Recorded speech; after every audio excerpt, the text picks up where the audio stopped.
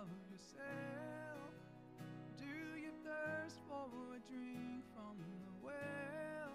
Jesus is calling. Oh, come to the altar. The Father's arms are open wide.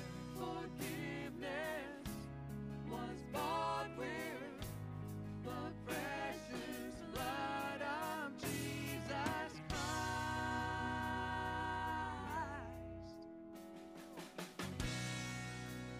Leave behind your regrets and mistakes. Come today, there's no reason to wait. Jesus is calling. Bring your sorrows and trade them for joy. From the ashes, a new life is born. Jesus is calling. Oh, come to the altar. The Father's arms are open wide. Forgiveness was bought with the precious blood of Jesus Christ. Forgiveness was bought with the precious blood. Oh, what a Savior! Isn't He wonderful? Sing hallelujah! Christ is risen.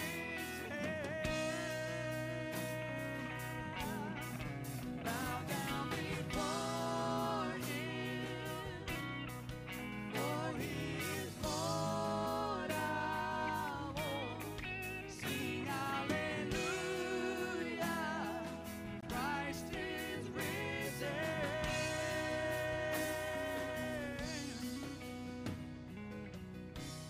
Oh, come to the altar. The Father's arms are open wide. Forgiveness was bought with the precious blood of Jesus Christ. Oh, come to the altar. The Father's arms are open wide. Forgiveness was bought with the precious blood of Jesus Christ.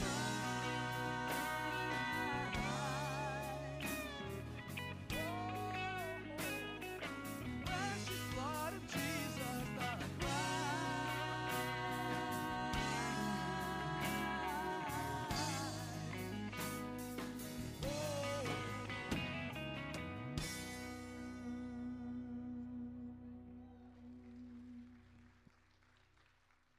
Our God, greatly to be praised. Hallelujah.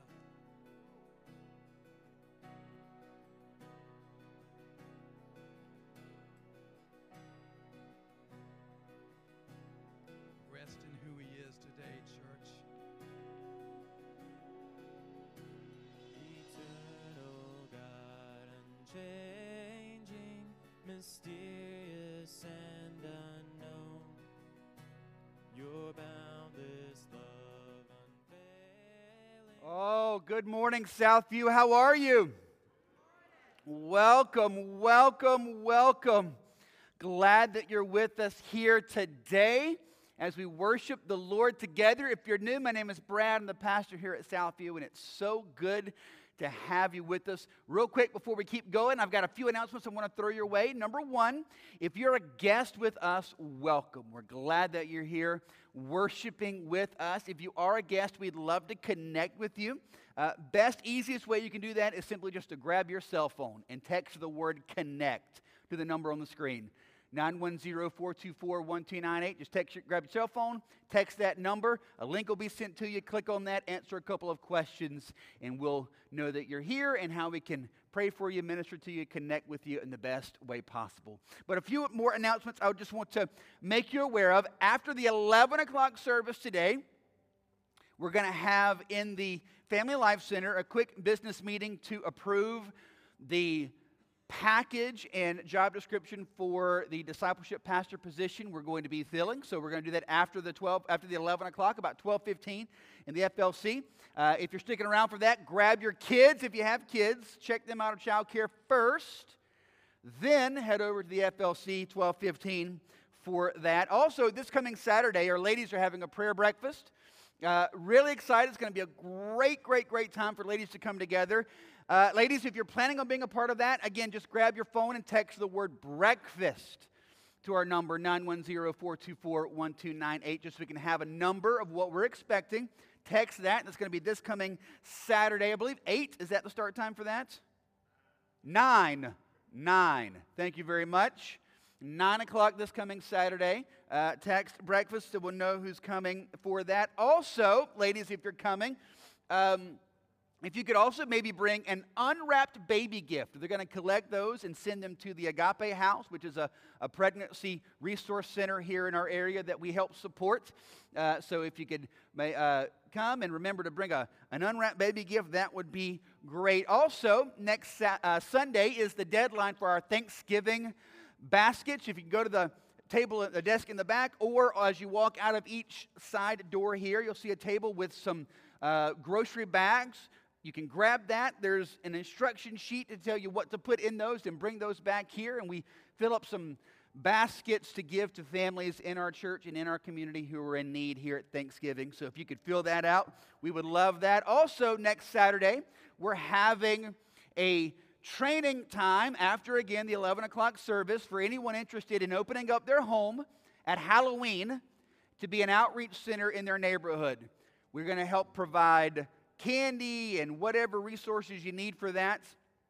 Just open up your neighborhood and be a light for the gospel of Christ on that day as families come by and you're able to minister to them. So if you're interested in that, you can text the word Halloween to the number on the screen, 910-424-1298. Text Halloween there so you can get signed up for that. And today, we're having our baptism class. If you're wanting to follow the Lord in baptism, we're going to have a class today at 6:30. If you want to sign up for that, you can text baptism to our number. Our baptism is going to be on the 18th of this month, October, where we're going to come together this afternoon just to kind of talk a little bit about baptism, answer questions. That's today at 6:30. Sign up. Be here today for that. I've got a scripture that I want to share with you.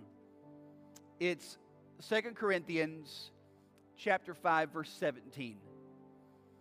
It says, therefore, if anyone is in Christ, he's a new creation. The old has passed away, behold, the new has come. If anyone is in Christ, he's a new creation. This kind of harkens back to Genesis chapter 1, where God creates Adam and creates him out of nothing. The theological term is ex nihilo. It literally means just out of nothing God made. And so he creates, and then he takes the dirt from the ground and he forms Adam. Takes a rib from Adam and he forms Eve. Makes man and woman. Creates. You are created by God. But then this scripture, 2 Corinthians 5:17, says that when you believe by faith in Jesus, almost like Genesis 1 happens all over again for you. You're now made again a new creation. Adam was formed out of the ground. Eve was formed out of the rib. And when you believe by faith in Christ, you get formed new out of Jesus. Our big idea for today is that when you believe by faith in Jesus Christ, at that moment, you are literally brand new. Your past does not define you. Your mistakes do not define you. Your successes do not define you. You are new. And you get to be empowered by the Spirit of God to live out the new. This is your inheritance in Jesus Christ as a child of God. And today we're going to talk about how amazing it is to live in that. I want to ask you just to bow your heads just for a moment. I'm going to start us off in prayer, asking the Lord to empower our worship here today as we worship Him. Worship Him. I want to encourage you today, worship Him as a new creation. You worship out of your newness. You get to stand before God today and say, thank you that you have made me new, not because of anything that I did, but because you and your grace just did that. And now I'm just going to praise you for making me new. Today I want to encourage you, worship, praise, lift your hands, lift your voice. Praise God today for making you new. Jesus, thank you. Thank you that you make us new. Thank you that you made me new. Thank you that every person in this room today who has believed by faith in you has been made new. Our old is gone. 2 Corinthians 5:17 says, all the old is thrown away. Nothing but new remains. I pray that you would deliver us from the lies of the enemy that tell us our old still defines us. The sin that we may continue to struggle with still defines us.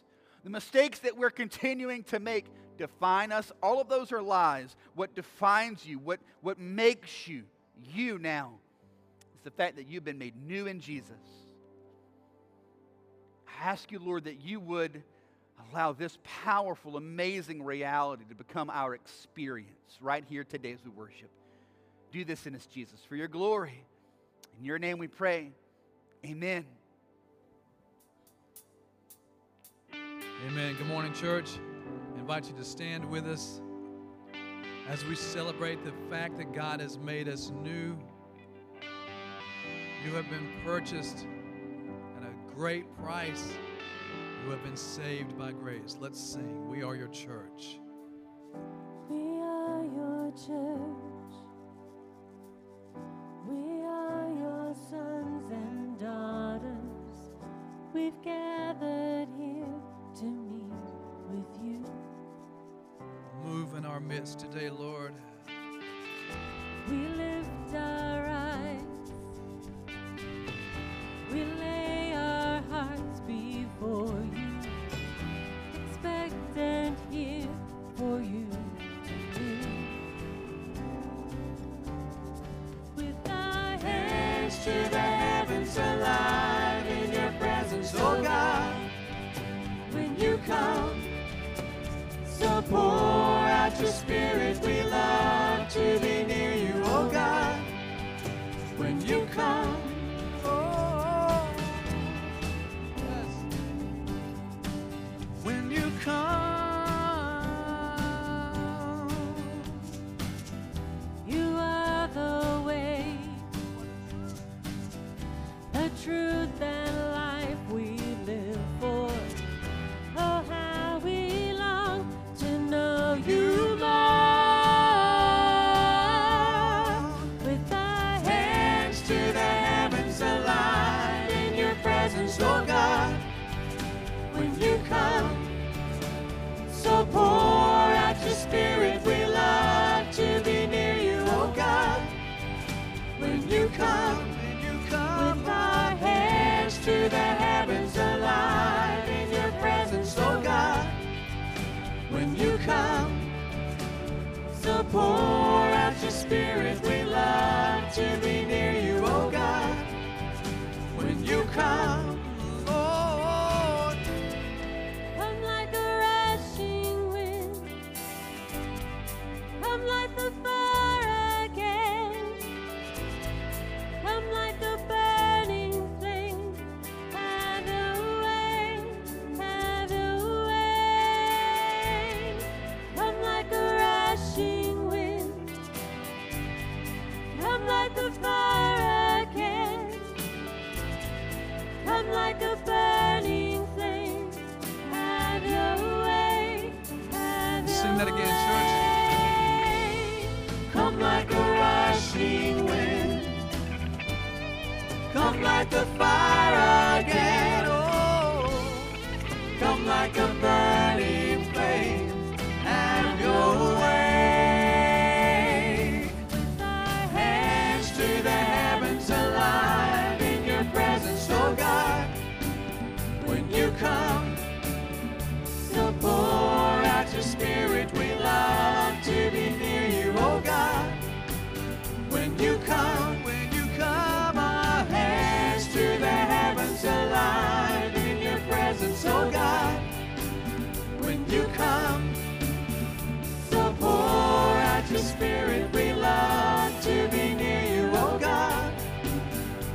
you come.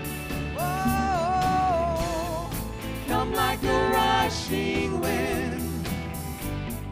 Come like the fire again. Oh, come like a burning flame. Have your way, have your way. Come like a rushing wind.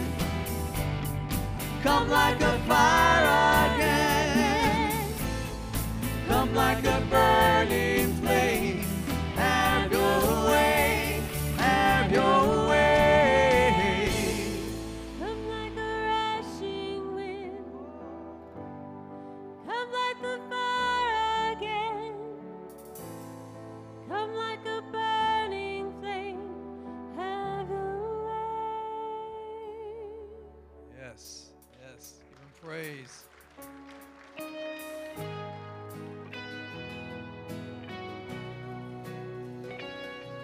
For in Christ we have been made whole.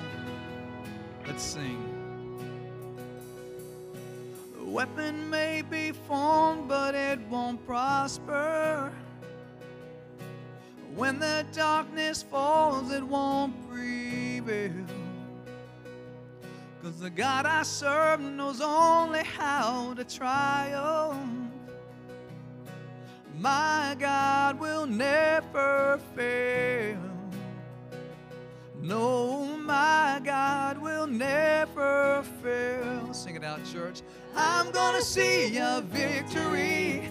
I'm gonna see a victory.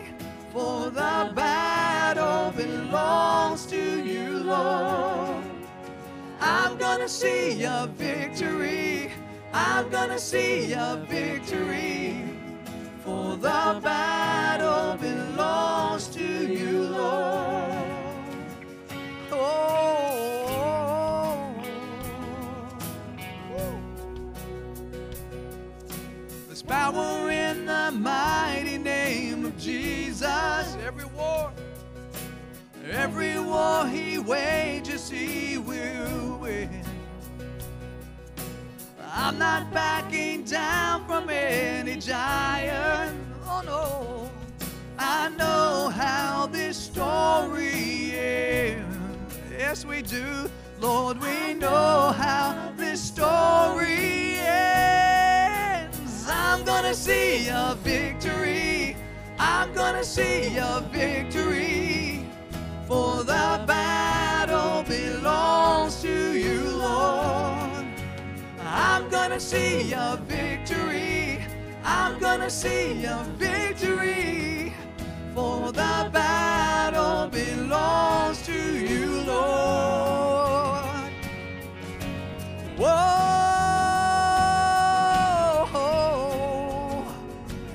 only in Jesus, oh, you take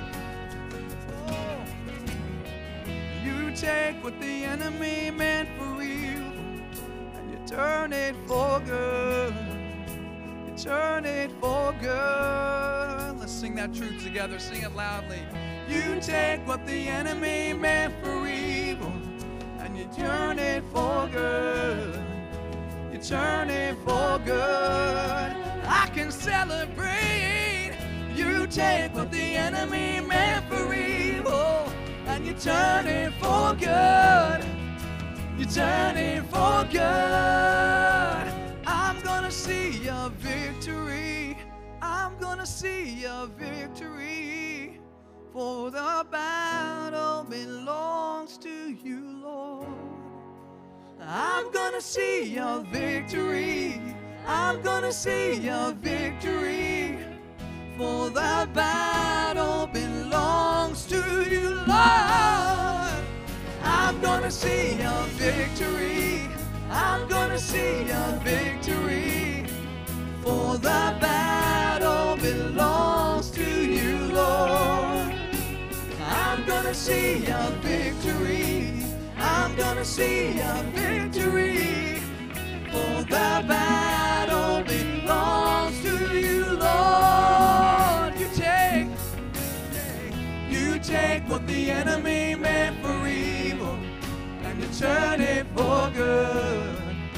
You turn it for good.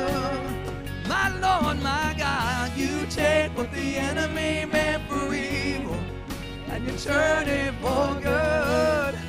You turn it for good. Lord, lift up your name for good. Turn it for good. Woo! Celebrate. Yes.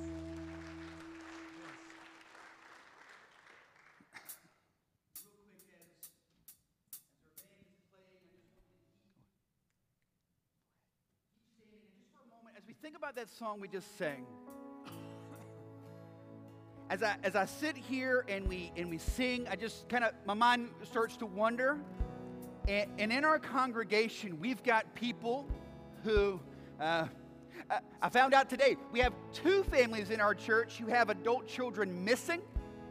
They don't even know where they are. We have families in our church with people that you love that are neck deep in addiction. We've got people in our church who are being unjustly pursued in legal means. We have people in our church who are experiencing the devastation of broken marriages that you don't want to be broken. And as we think about that song that we just sang, everything that the enemy means for evil, our God turns it for good. And I don't want that just to be a song that we sing. I want it to be a prayer, a belief that we have in our hearts, we understand. So let's just bow our heads just for a moment. And wherever you land in that, maybe you have a child or a loved one that's a proverbial prodigal, and they're running away from the Lord. Maybe you even feel like you are the prodigal running away from the Lord. Whatever the situation, whatever the circumstance, I want you to set your heart on trusting in God, not in the outcome that you want even necessarily, but trusting in the Lord that He is truly working this together for good. And the good is that you look more like Jesus, you act more like Jesus, you live more like Jesus. God, as we worship, I pray, God, that you would stop us from just singing songs, but let these songs really be our heart cry and our prayer. God, I pray for the families who have missing loved ones, God, that you would bring them home safely. God, that you would intervene there. You would bring light and truth. I pray for those who have loved ones in addiction, that you would break those bonds. Loved ones that are running away from the Lord, who have made professions of faith but are not living in that. I pray, God, that truth shines in their hearts and they turn to you, Jesus. I pray for people in this room who are running from you. Today I pray, God, that they meet you and are forever changed. You are here in our midst, right here and right now. Jesus, you are here. You are touching hearts and lives, and you are changing for your glory. Do this in us, God. We desperately need it. Your children call out to you. Do this in us, Jesus.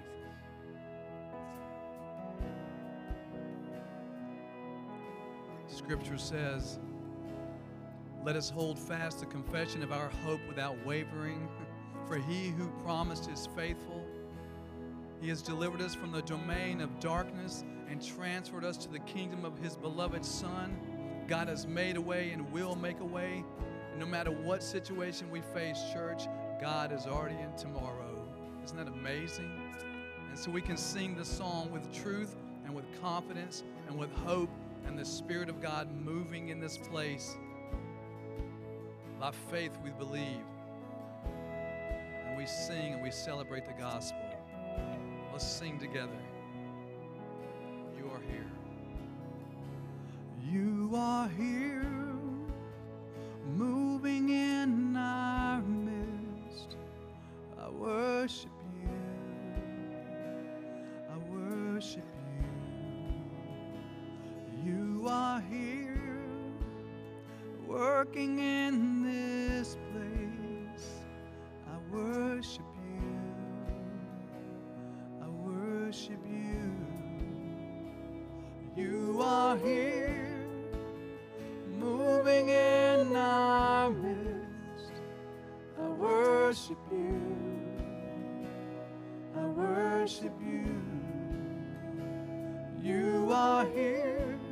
This altar is open. working in this place. I worship you. I worship you. You are a way maker, miracle worker, promise keeper, light in the darkness. My God, that is who you are. We sing, way maker, miracle worker, promise keeper, light in the darkness. My God, that is who you are. You are here, touching every heart. I worship you. I worship you. You are here, healing every life. I worship you. I worship you. You are here, turning lives around. I worship you. I worship you. You are here, mending every heart. I worship you. I worship you. You are waymaker, miracle worker, promise keeper, light in the darkness. My God, that is who you are. We say waymaker, miracle worker, promise keeper, light in the darkness. My God, that is who you are. That is who you are. That is who you are. That is who you are. That is who you are. That is who you are. That is who you are. That is who you are. That is who you are. Even when I don't see it, you're working. Even when I don't feel it, you're working. You never stop. You never stop working. You never stop. You never stop working. Shout it out. Even when I don't see it, you're working. Even when I don't feel it, you're working. You never stop. You never stop working. You never stop. You never stop working. Even when I don't see it, you're working. Even when I don't feel it, you're working. You never stop. You never stop working. You never stop. You never stop. You are waymaker, miracle worker, promise keeper, light in the darkness. My God, that is who you are. We say waymaker, miracle worker, promise keeper, light in the darkness. My God, that is who you are. That is who you are. That is who you are. That is who you are. That is who you are. Amen. Lord, let us not be bound by a service time or a service flow. Let us be bound and carried by the Spirit of the living God. Let us respond to you in spirit and in truth. Let us worship you with the whole of our souls. God, I pray that you would bless these requests, and I thank you that you have already made a way. So let them see your goodness through this, God. I pray that you go before us, you go behind us, that you put protection around us. Give this body. Let us sing and let us simply celebrate your goodness today. Let's sing. The Lord is my shepherd. He goes before me.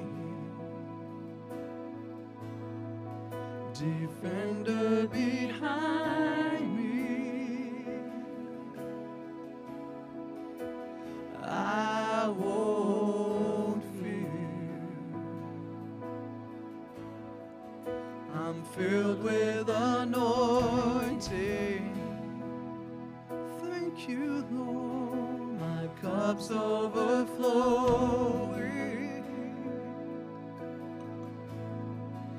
His weapon can't harm me. I won't fear. People of God sing hallelujah. Hallelujah.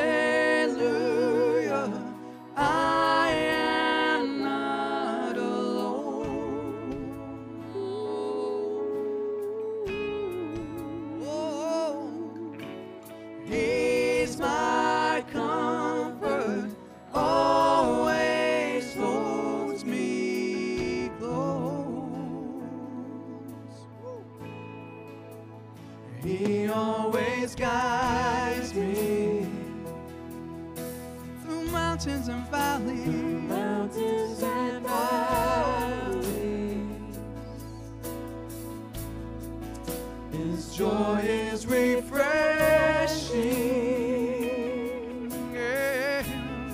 It restores my soul. We sing with confidence to mercy and goodness. Oh, gives me assurance that my God, that I'll see His glory. Yeah. Face to face, Lord.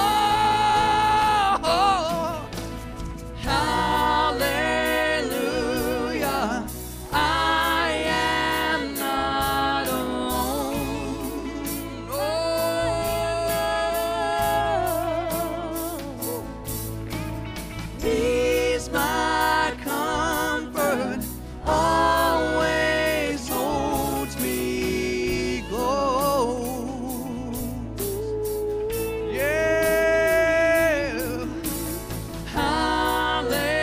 Hallelujah. I am not alone. My God will provide. He's my comfort, always holds me close. As your spirit lives, we sing together. Ooh. Your spirit lives within me, so I will walk in your peace. Your spirit lives within me, my victory, my victory. Your spirit lives within me, so I will walk in your peace. Your spirit lives within me, My victory, my victory. Spirit, so I will walk in your peace. your peace. Yeah. My victory, my victory.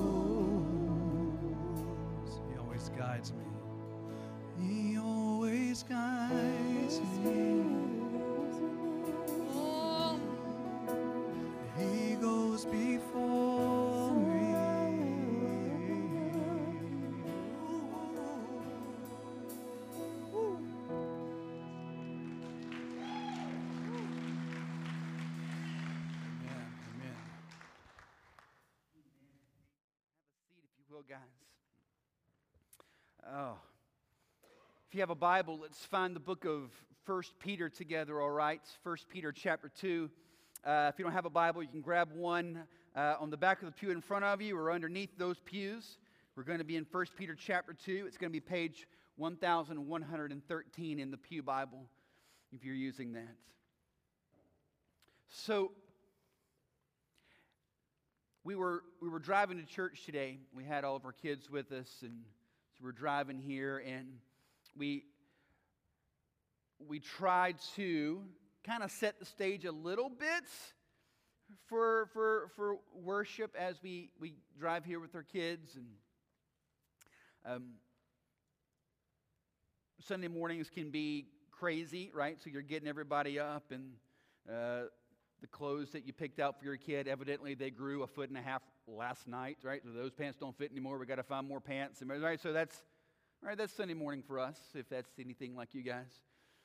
But we're on the way here, and we're trying to kind of get a little bit settled. And so Marie brought up Psalm 4. Today's the 4th, October 4th. She said Psalm 4. Let's talk about Psalm 4. And so in Psalm chapter 4, it says that your joy abounds more. No, you bring more gladness to my heart than when new wine and grain abound. You bring more gladness to my heart than when new wine and grain abound. And what he's saying there is, God is better than your best days. So often we just want a circumstance to be better, right? And so we're praying for a better day, and God is saying, okay, well, better days are good. What if I gave you me? Would that be all right? And it's not that the better days don't come. The wine and the grain, there are days where those indeed do abound, and those are fantastic, but you get to enjoy those even more because those aren't what you've built your life on. What we're going to talk today is the fact that as followers of Jesus Christ, we are different people. We're people not of this world. How many of you are not from the South? Raise your hand. Welcome, glad you're here. All smart, godly people make their way here eventually. We're glad that you're a part of that. How many of you moved here to the South and it was different than where you came from, yes? There we go. Big hands going up. I know, because where you're from is weird, right? And so... But you move into a new area, and people talk differently, and they respond differently, and they eat weird things, and all the stuff, the restaurants and the soft drinks and the stuff that you ate and drank growing up, like they don't have that here anymore, and they got new things. Like, what's a cheer wine? I don't know what that is.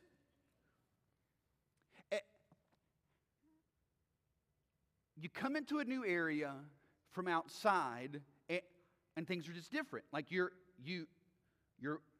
not from there. And in a much larger sense, that's how God is describing us here on earth. This is not your home. This is not where you're from. This is not where you get your identity. You're a people, if you believe by faith in Jesus, you're a people not of this world. You are supposed to be different. As we saw 2 Corinthians 5:17 when we began the service. You are now a new creation. The old is gone. Behold, all new has come. You're new. You are different. Therefore, you live, act, think, talk differently. You're people not of this world. So what I want us to see as we go through 1 Peter chapter 2 is just a couple of the things that make you different. What makes you different from everyone around you.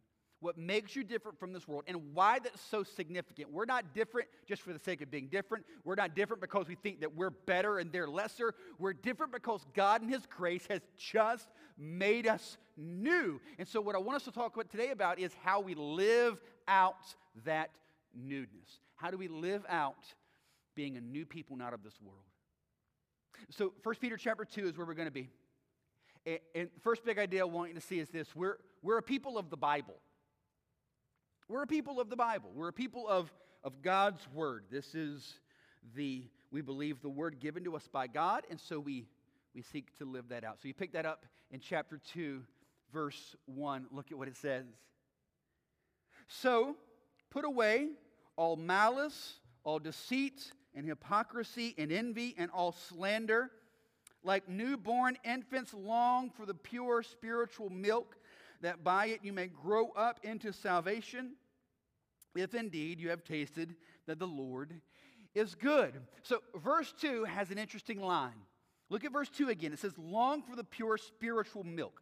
So if you have a King James or New King James, it says something along the lines of long for the milk of the Word.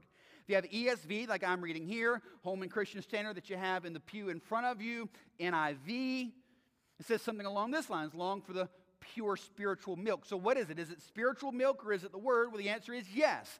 The actual wording there says literally both, long for the pure spiritual Word milk. Here's what this means.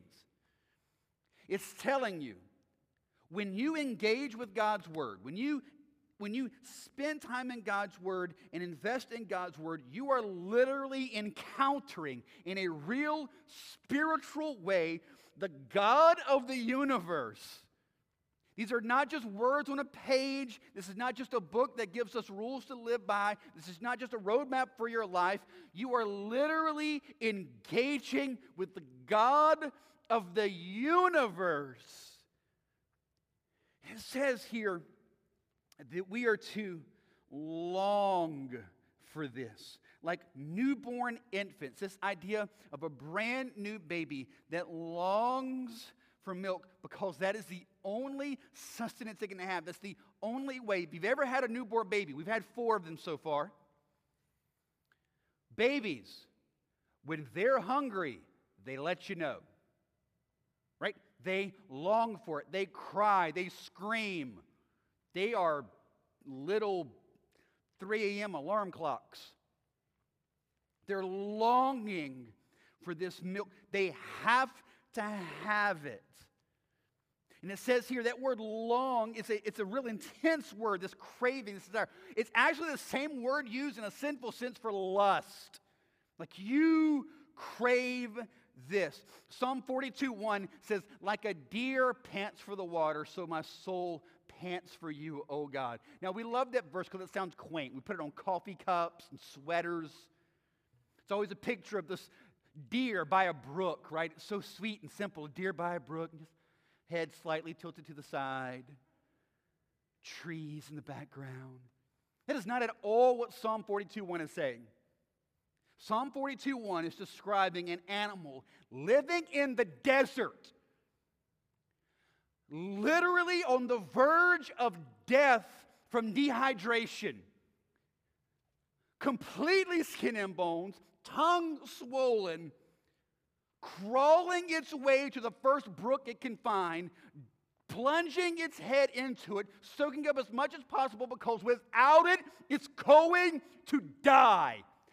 That is Psalm 42:1. As the deer pants for the water, craves it, needs it, dives into it, because without it, I'm going to die. So my soul longs and craves and pants for you, God. I have to have you or I'm just going to die. And in the same way it says, like newborn infants, long, crave, desire, lust, this pure spiritual word milk. Why? That by it you may grow up into salvation. This is the means by which God has given for your growth. It's the means in which God has given you to grow up into your salvation. You've been made new in Jesus. We've established that, 2 Corinthians 5:17. But you got to grow up into that, right? Again, we've got 4 kids. And especially when our kids are younger, do you buy clothes that fit your children? No. Why? Because you don't want to go buy more clothes next week. You buy clothes that are a little bit bigger. And what do you say? You'll grow into it. That's exactly what he's saying here. You've had salvation placed onto you. You've been made new in Jesus, and now you grow up into that. You fit it. You grow up into that. And the way in which you're going to grow up into that is the Word of God. As you long for the pure spiritual milk of the Word, you grow up into salvation. Verse 1 gives you a little bit of an idea of what that growing up will look like. You're going to put away sin. Put away all malice, all deceit, and hypocrisy, and envy, and all slander. You're putting away these sins. You don't want them as a part of your life anymore. You hate them. You love God, you hate sin, so you take sin and you chunk it out of your life. There was a study that was done. They interviewed almost 500,000 Christians to ask them about what do you believe and what do you do and how do you live out your faith. And so they found all kinds of things. But one of the interesting realizations that they had is something that they coined the power of 4. And what they discerned was this. If a follower of Christ spends at least 4 days a week in God's Word, a radical shift begins to happen in them. If a believer in Christ spends 1 day a week in the Word, not much happens. 2 days a week, not much happens. 3 days a week, not much happens. But when a believer in Christ says they spend at least 4 days a week in the Word, a radical explosion of spiritual growth happens. Believers who spend at least 4 days a week in the Word are over 400% more likely to memorize and apply the Bible. They're over 200% more likely to share their faith. Believers that spend at least 4 days a week in the Bible are over 100 times more likely to not look at pornography. Christians that spend at least 4 days a week in the Bible are over 30% more likely to not struggle with loneliness. Why is that? Because I think when you go to 4 days a week, the Word literally becomes the majority in your life, right? The majority of the week, you're beginning with the Word. It is the means by which God has given to grow you up into maturity. Just on a real practical level, let's say this. If you begin your mornings looking at your phone rather than looking at your Bible, don't be shocked with the way your day goes. Don't stand back and say, I had no idea that was going to, I can't believe I did that. It is the means by which God has given to grow you up into salvation. And then look at verse 3. Therefore, again, ending verse 2, that by it you may grow up into salvation. Verse 3, if indeed you have tasted that the Lord is good. I love that verse. If you were here with us Friday night for worship, I talked several times about this. This is a scripture that has it has been so powerful and real in my heart all week long. Psalm 34:8 also says, taste and see that the Lord is good. It says here in verse 3 that you're going to do this. You're going to long for the milk. You're going to long for the Word. You're going to long for God if you have tasted that He is good. So here's the way this thing works, and this is so hugely important. This was a mind shift for me when God opened my eyes to this. It completely changed the way I view the Christian faith and gave me actual empowerment to live it out. So for a long time for me, time in the Word or just walking in the Christian faith was purely about my willpower, right? So again, let's stick with just the idea at hand of just the Word. We're people of the Word. And so my whole life I've heard that. People of the Bible, got to be in the Bible, got to have your quiet time, which is true. But for me, I went after that in a purely fleshly way. Right? And so it was, all right, I'm going to set my alarm clock earlier. So I set my alarm clock earlier. And doggone it, I will start turning that thing off in my sleep. Anybody ever did that? Like you hit snooze and you wake up 4 hours later, like, what just happened? So then I'm like, I know what I'm going to do. I'm going to put the alarm clock on the other side of the room.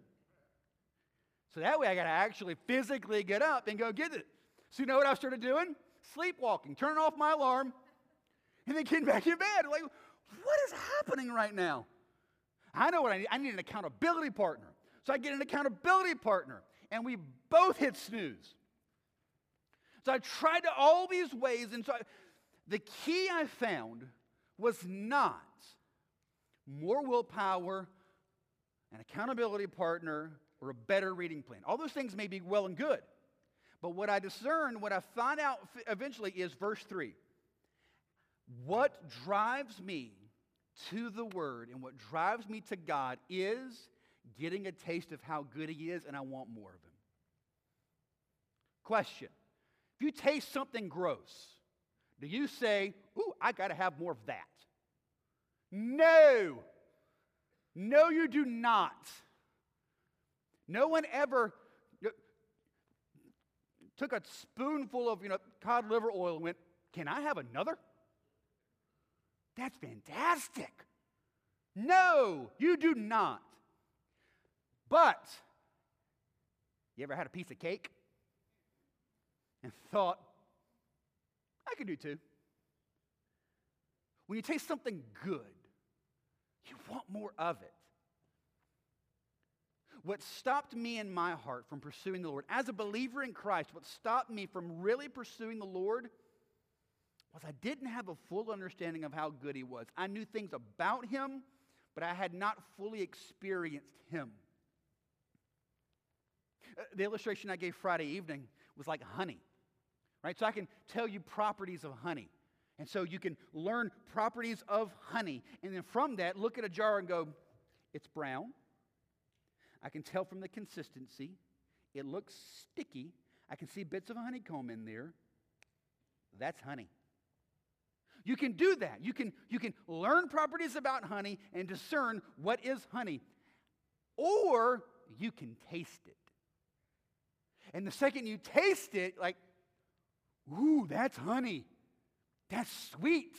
I want more of that. What God is calling you to is not that you would just get in the Bible more. What God's calling you to is that you would taste and see that He is good. And when you taste and see that He is good, you want more of Him. When you taste Him, you desire Him. So here's my question, because this is the question that plagued me. Okay? What happens if I don't really desire Him? What happens if I don't want Him as much as I think I know I should? What do I do? And I think the answer is this. You pray. You pray. You pray specifically that God would allow you to experience His goodness and taste His goodness and experience so that you can want more of it. I'll give you a little prayer prompt to help you with this. God, G-O-D. How do we desire more of God, want more of God, pursue more of God? You have to taste and see that He is good. And if you do not have that experience that He is good, I think you need to pray. One, ask the Lord, give me a taste of your goodness. I want to experience this. Let me taste your goodness. The Bible says that you will do these things if you have tasted the Lord is good. So then ask Him to do that. Right? It all spins there. If you taste and see that He is good, then you're going to desire the Word. Then you're going to grow up into salvation. It all starts with tasting Him. So ask Him to let you experience that. Second, ask Him to open up your eyes to see His glory, His worth, His majesty, how amazing He is, how rich and powerful He is. Ask Him to open up your eyes to see how worthy God is, and you just desire Him, you want Him, you pursue Him. And then last, pray. Don't let me get filled up with worthless things. We have Thanksgiving coming up here in a couple of months. So Thanksgiving, you have the 3 F's: family, food, and football. So imagine you're getting ready for Thanksgiving dinner. And it's everything. You got the turkey, and for the people who don't like turkey, you got ham. Right? You got the whole thing. You got the spread, and it is amazing. And you have been fasting for a week and a half just to be ready. Like, you are set. Then imagine on your way to eat that meal, you swing into a gas station, you buy 20 pounds of junk food, and you gorge yourself with it all the way to the house. You show up, And it doesn't matter how amazing that food is, how good it smells, how good it looks, how much everyone around you is telling you how great. You've got to try this. This is so good. Don't you want this? Because you've gorged yourself on so much garbage, you couldn't fit a spoonful in your mouth if your life depended on it, right? Because you've already filled yourself up with worthless, empty calorie junk. And this is exactly the way it works in the Lord for many of us. We say, well, the key is you got to taste and see that God is good. You got to taste and see that God is good. Well, the problem is we've filled ourselves with so much junk, like there's no room to taste anything else. So I think we want to pray. God, give me a taste of your goodness. Open up my eyes to see your glory and your worth. And don't let me get filled up with worthless junk that's going to ruin my spiritual appetite. I just want to be hungry for you. We are people of the Bible, and the Word powerfully changes us. Second is this. We're people with a solid foundation, and our foundation is Jesus. So in verse 4, he starts using a temple analogy. So verse 4. As you come to him, a living stone, rejected by men, but in the sight of God, chosen and precious, you yourselves, like living stones, are being built up as a spiritual house, to be a holy priesthood, to offer spiritual sacrifices acceptable to God through Jesus Christ. All right, stop there. Let's just look at these two verses, 4 and 5. You have a solid foundation. He uses this temple analogy. So the temple was a major part of Jewish life. Right? So they go to the temple to offer sacrifices. The temple was destroyed in 70 AD. But you could go to Jerusalem today, and even though the temple is destroyed, you can go and tour the foundations of the temple.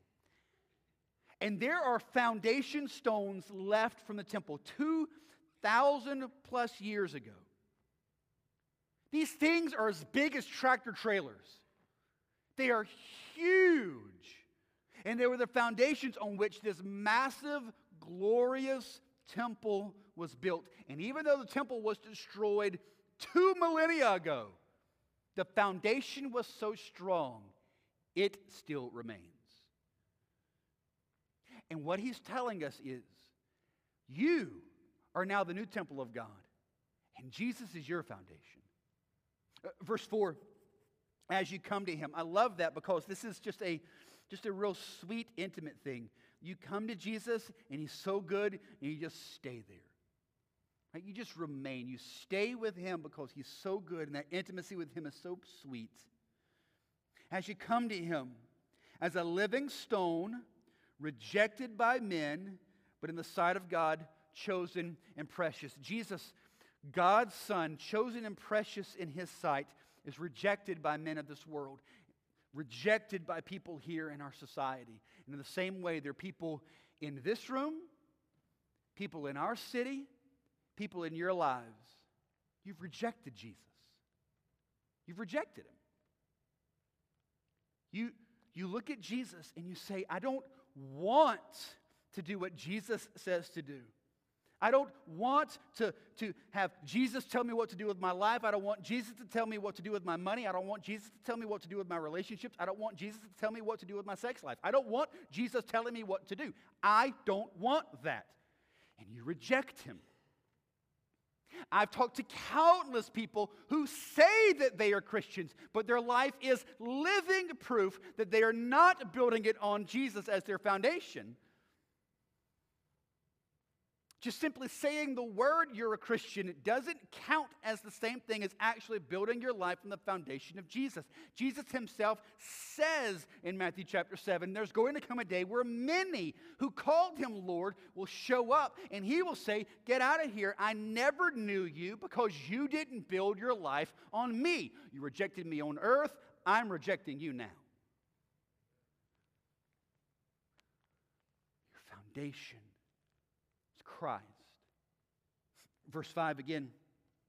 You yourselves, like living stones, are being built up as a spiritual house to be a holy priesthood, to offer spiritual sacrifices acceptable to God through Jesus Christ. Verse 6, he quotes Isaiah 28, "For it stands in Scripture, Behold, I am laying in Zion a stone, a cornerstone, chosen and precious, and whoever believes in him will not be put to shame." What a cool verse! No one who places faith in Jesus is going to be disappointed. No one. Now, there are people who say they put their faith in Jesus and find it hollow. There are people who know things about God but do not find it fulfilling. There are people who experience momentary emotional burst of excitement because of things related to God, but they're not really built on Christ, and it ultimately flames out and it's nothing. But people who truly, genuinely build their life on Jesus will never, ever, ever be put to shame. You're never embarrassed about it. You're never sorry that you did it. You never regret that decision. You will never be put to shame. However, as we said, there are some who do reject. Verse 7 picks that up. So the honor is for you who believe, but for those who do not believe, the stone that the builders rejected has become the cornerstone, and a stone of stumbling and a rock of offense. They stumble because they disobey the word, and they were destined to do so. Jesus will be one of two things for you. Either Jesus will be the foundation on which you build your life, or he'll be the rock that you stumble over on your way to hell. Those are the only two options. And I love the fact that it describes Jesus as the rock you have to trip over on your way to hell. He isn't hiding himself from you. In order to reject him, you literally have to walk over him.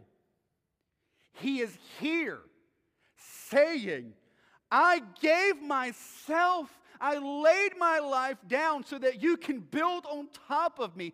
Don't trip over me. Don't reject me. Don't walk around me.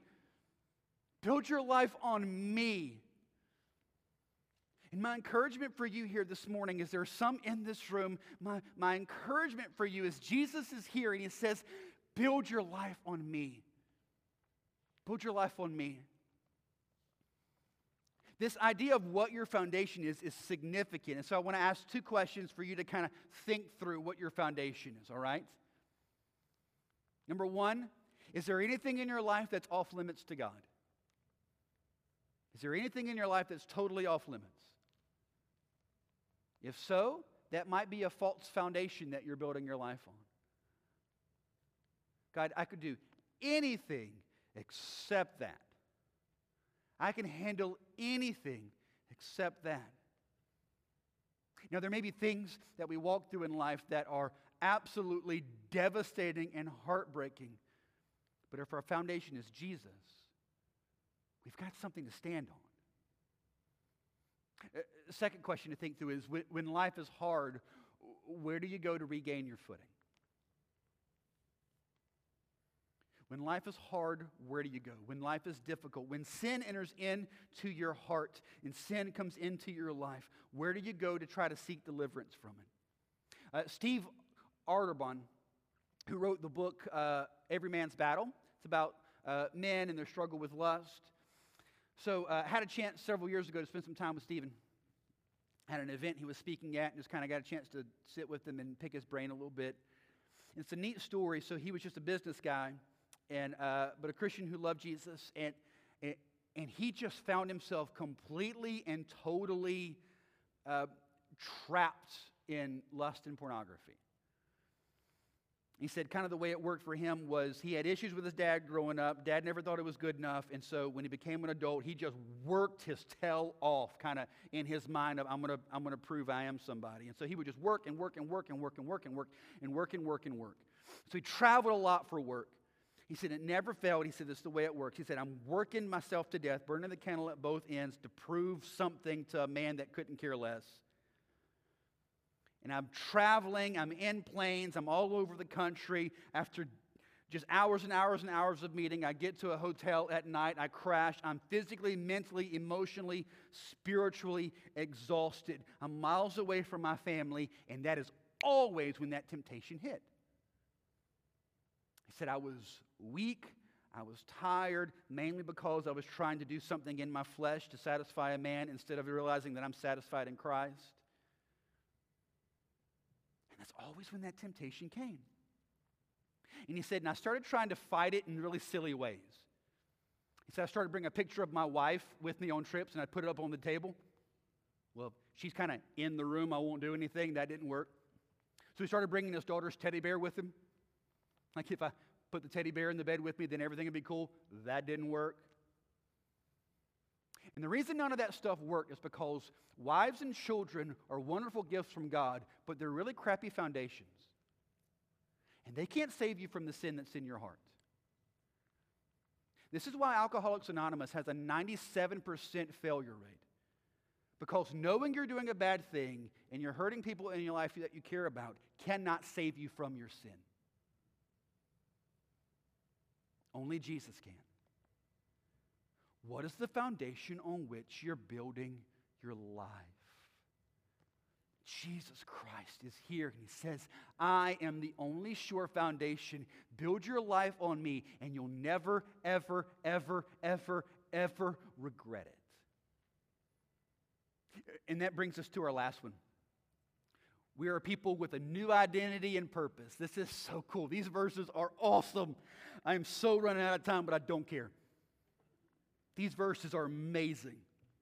Verse 9, but you are a chosen race, a royal priesthood, a holy nation, a people for his own possession. This is talking about your identity in Jesus. Look at the way he describes him. You're a chosen race. That word chosen, selected out of a group. Have you ever felt picked over? Have you ever felt like you didn't belong, you weren't wanted, you weren't desired, they didn't really care for you, you were kicked out, you were rejected? You ever showed up to a new class, a new job, a new unit, a new church? You're like, everybody's all clicked up and doing their thing, and you're over here going, anybody want to be friends with me? It says here, God says, I do. I do. You're his chosen people. You're a royal priesthood. The priesthood were not only the chosen Israel, but within Israel there was an even special chosen group, the priests.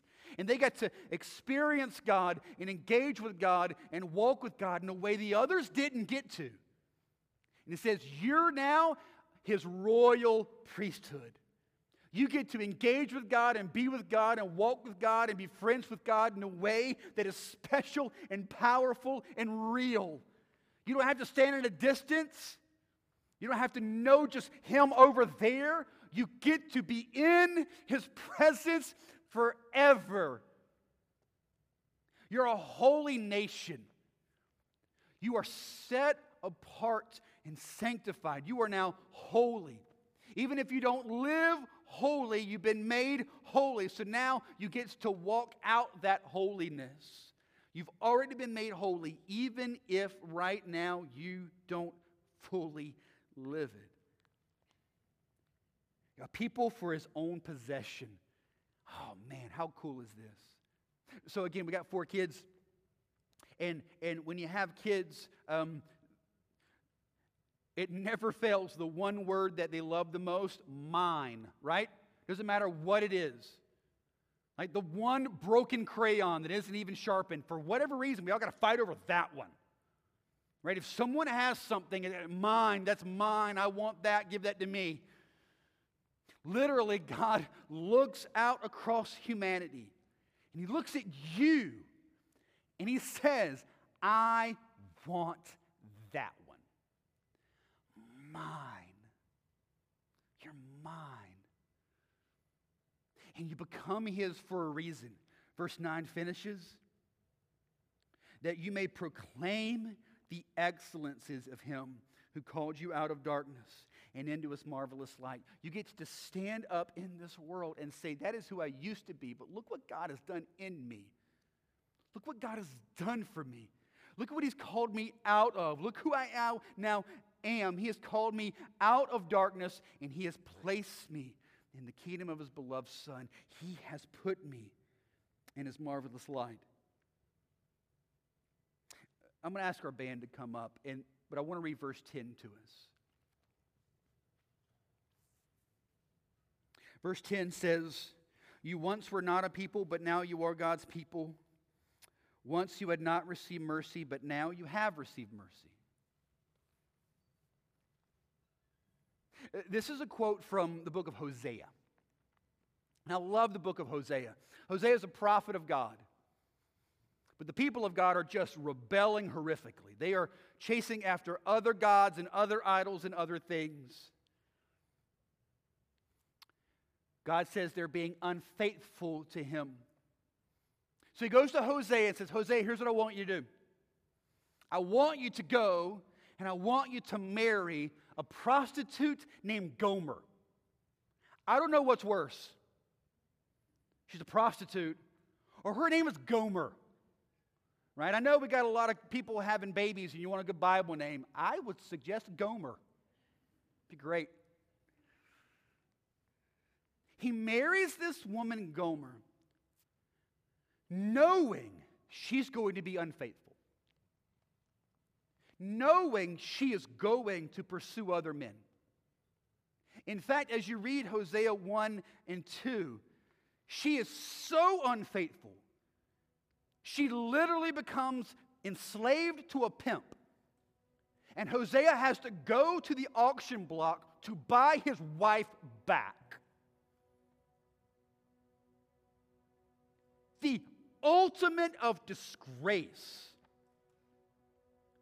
And everyone assumes, because it's Hosea's right to do so, that he's going to buy her back to teach her a lesson. You are not going to embarrass me like this.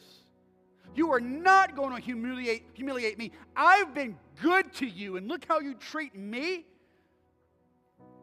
According to the law, he had every right to buy her and kill her on the spot.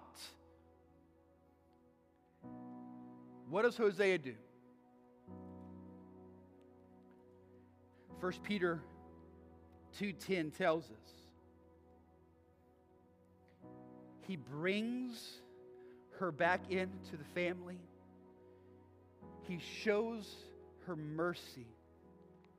He gets her a brand new set of clothes, gets her cleaned up, brings her home. It's believed that she has had numerous children by other men while they're married. He adopts them. He says, you used to not be my people, but now you're mine.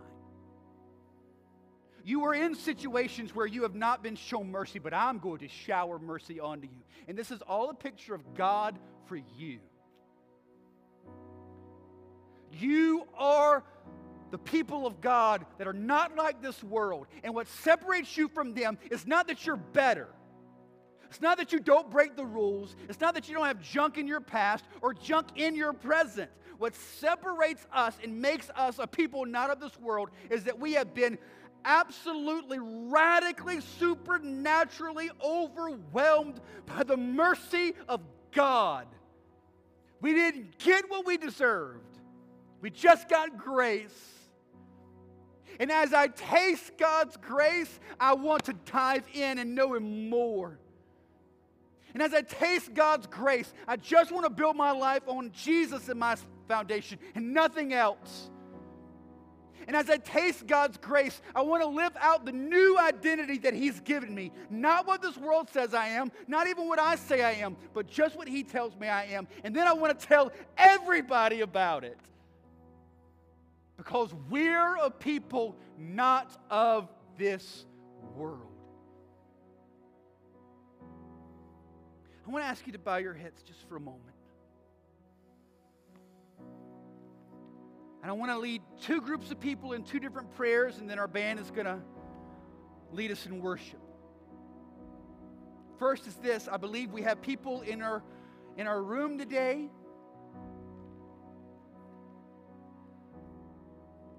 Today is the day, by God's grace, you are going to be made new in Jesus Christ. You came in here old. Today you're going to believe by faith in Jesus and be made new. Jesus Christ came and He died on the cross and He was buried in a grave and He rose again and He did all of that so He can show you mercy. Today, confess, Jesus, I have been living my own life in my own way. I've had my own foundations. I've done my own stuff.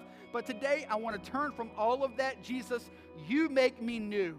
Take away my sin. I give it all to you. Make me new today.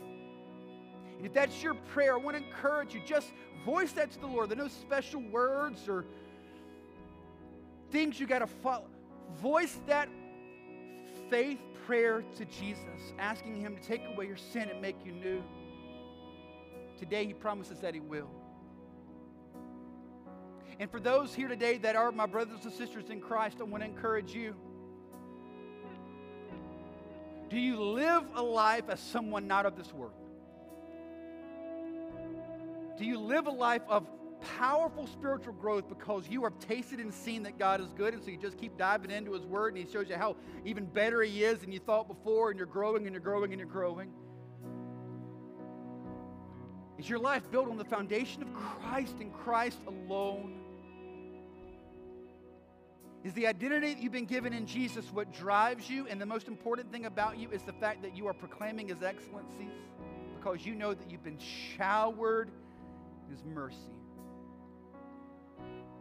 If the answer to some of those questions is no, or not as much as I should, today I want to encourage you, take time right now.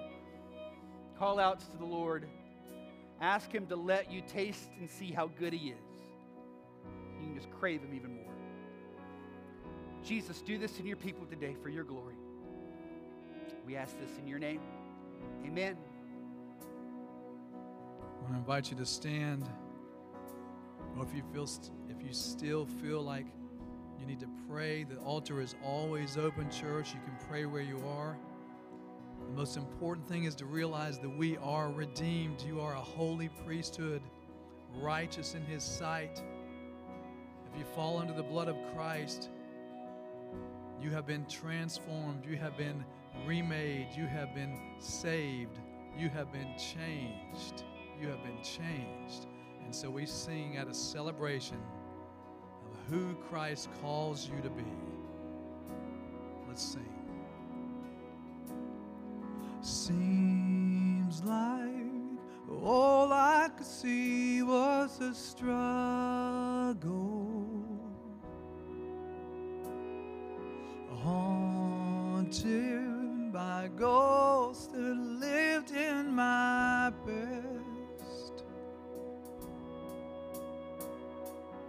bound up in shackles of all my failures, wondering how long is this gonna last. Then you look at this prisoner and say to me, son, stop fighting a fight that's already been won. I am redeemed.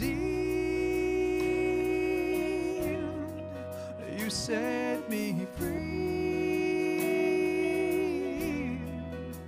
So I'll shake off these heavy chains, wipe away every stain, 'cause I'm not who I used to be.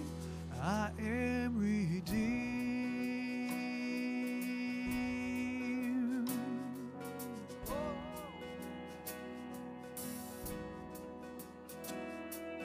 All my life I have been called unworthy, yeah, named by the voice of my shame and regret.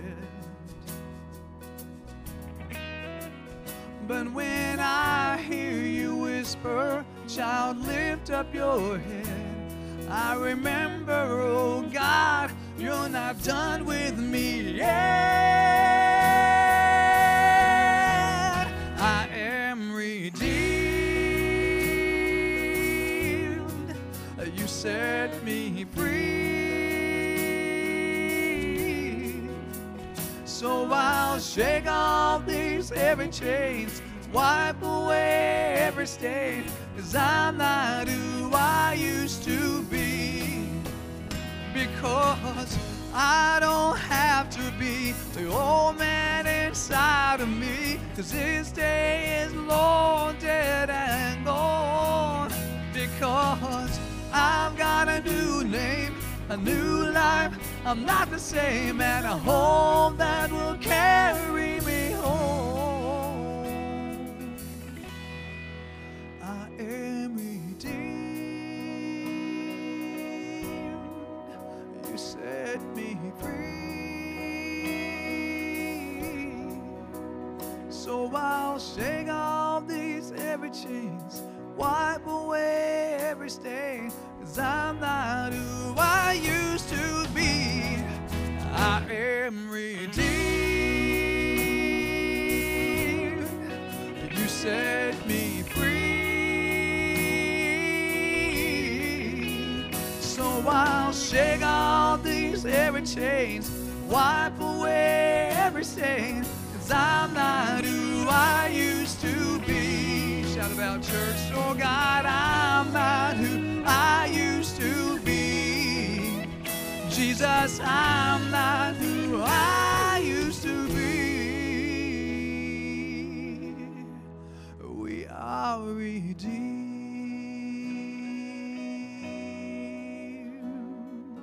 Oh,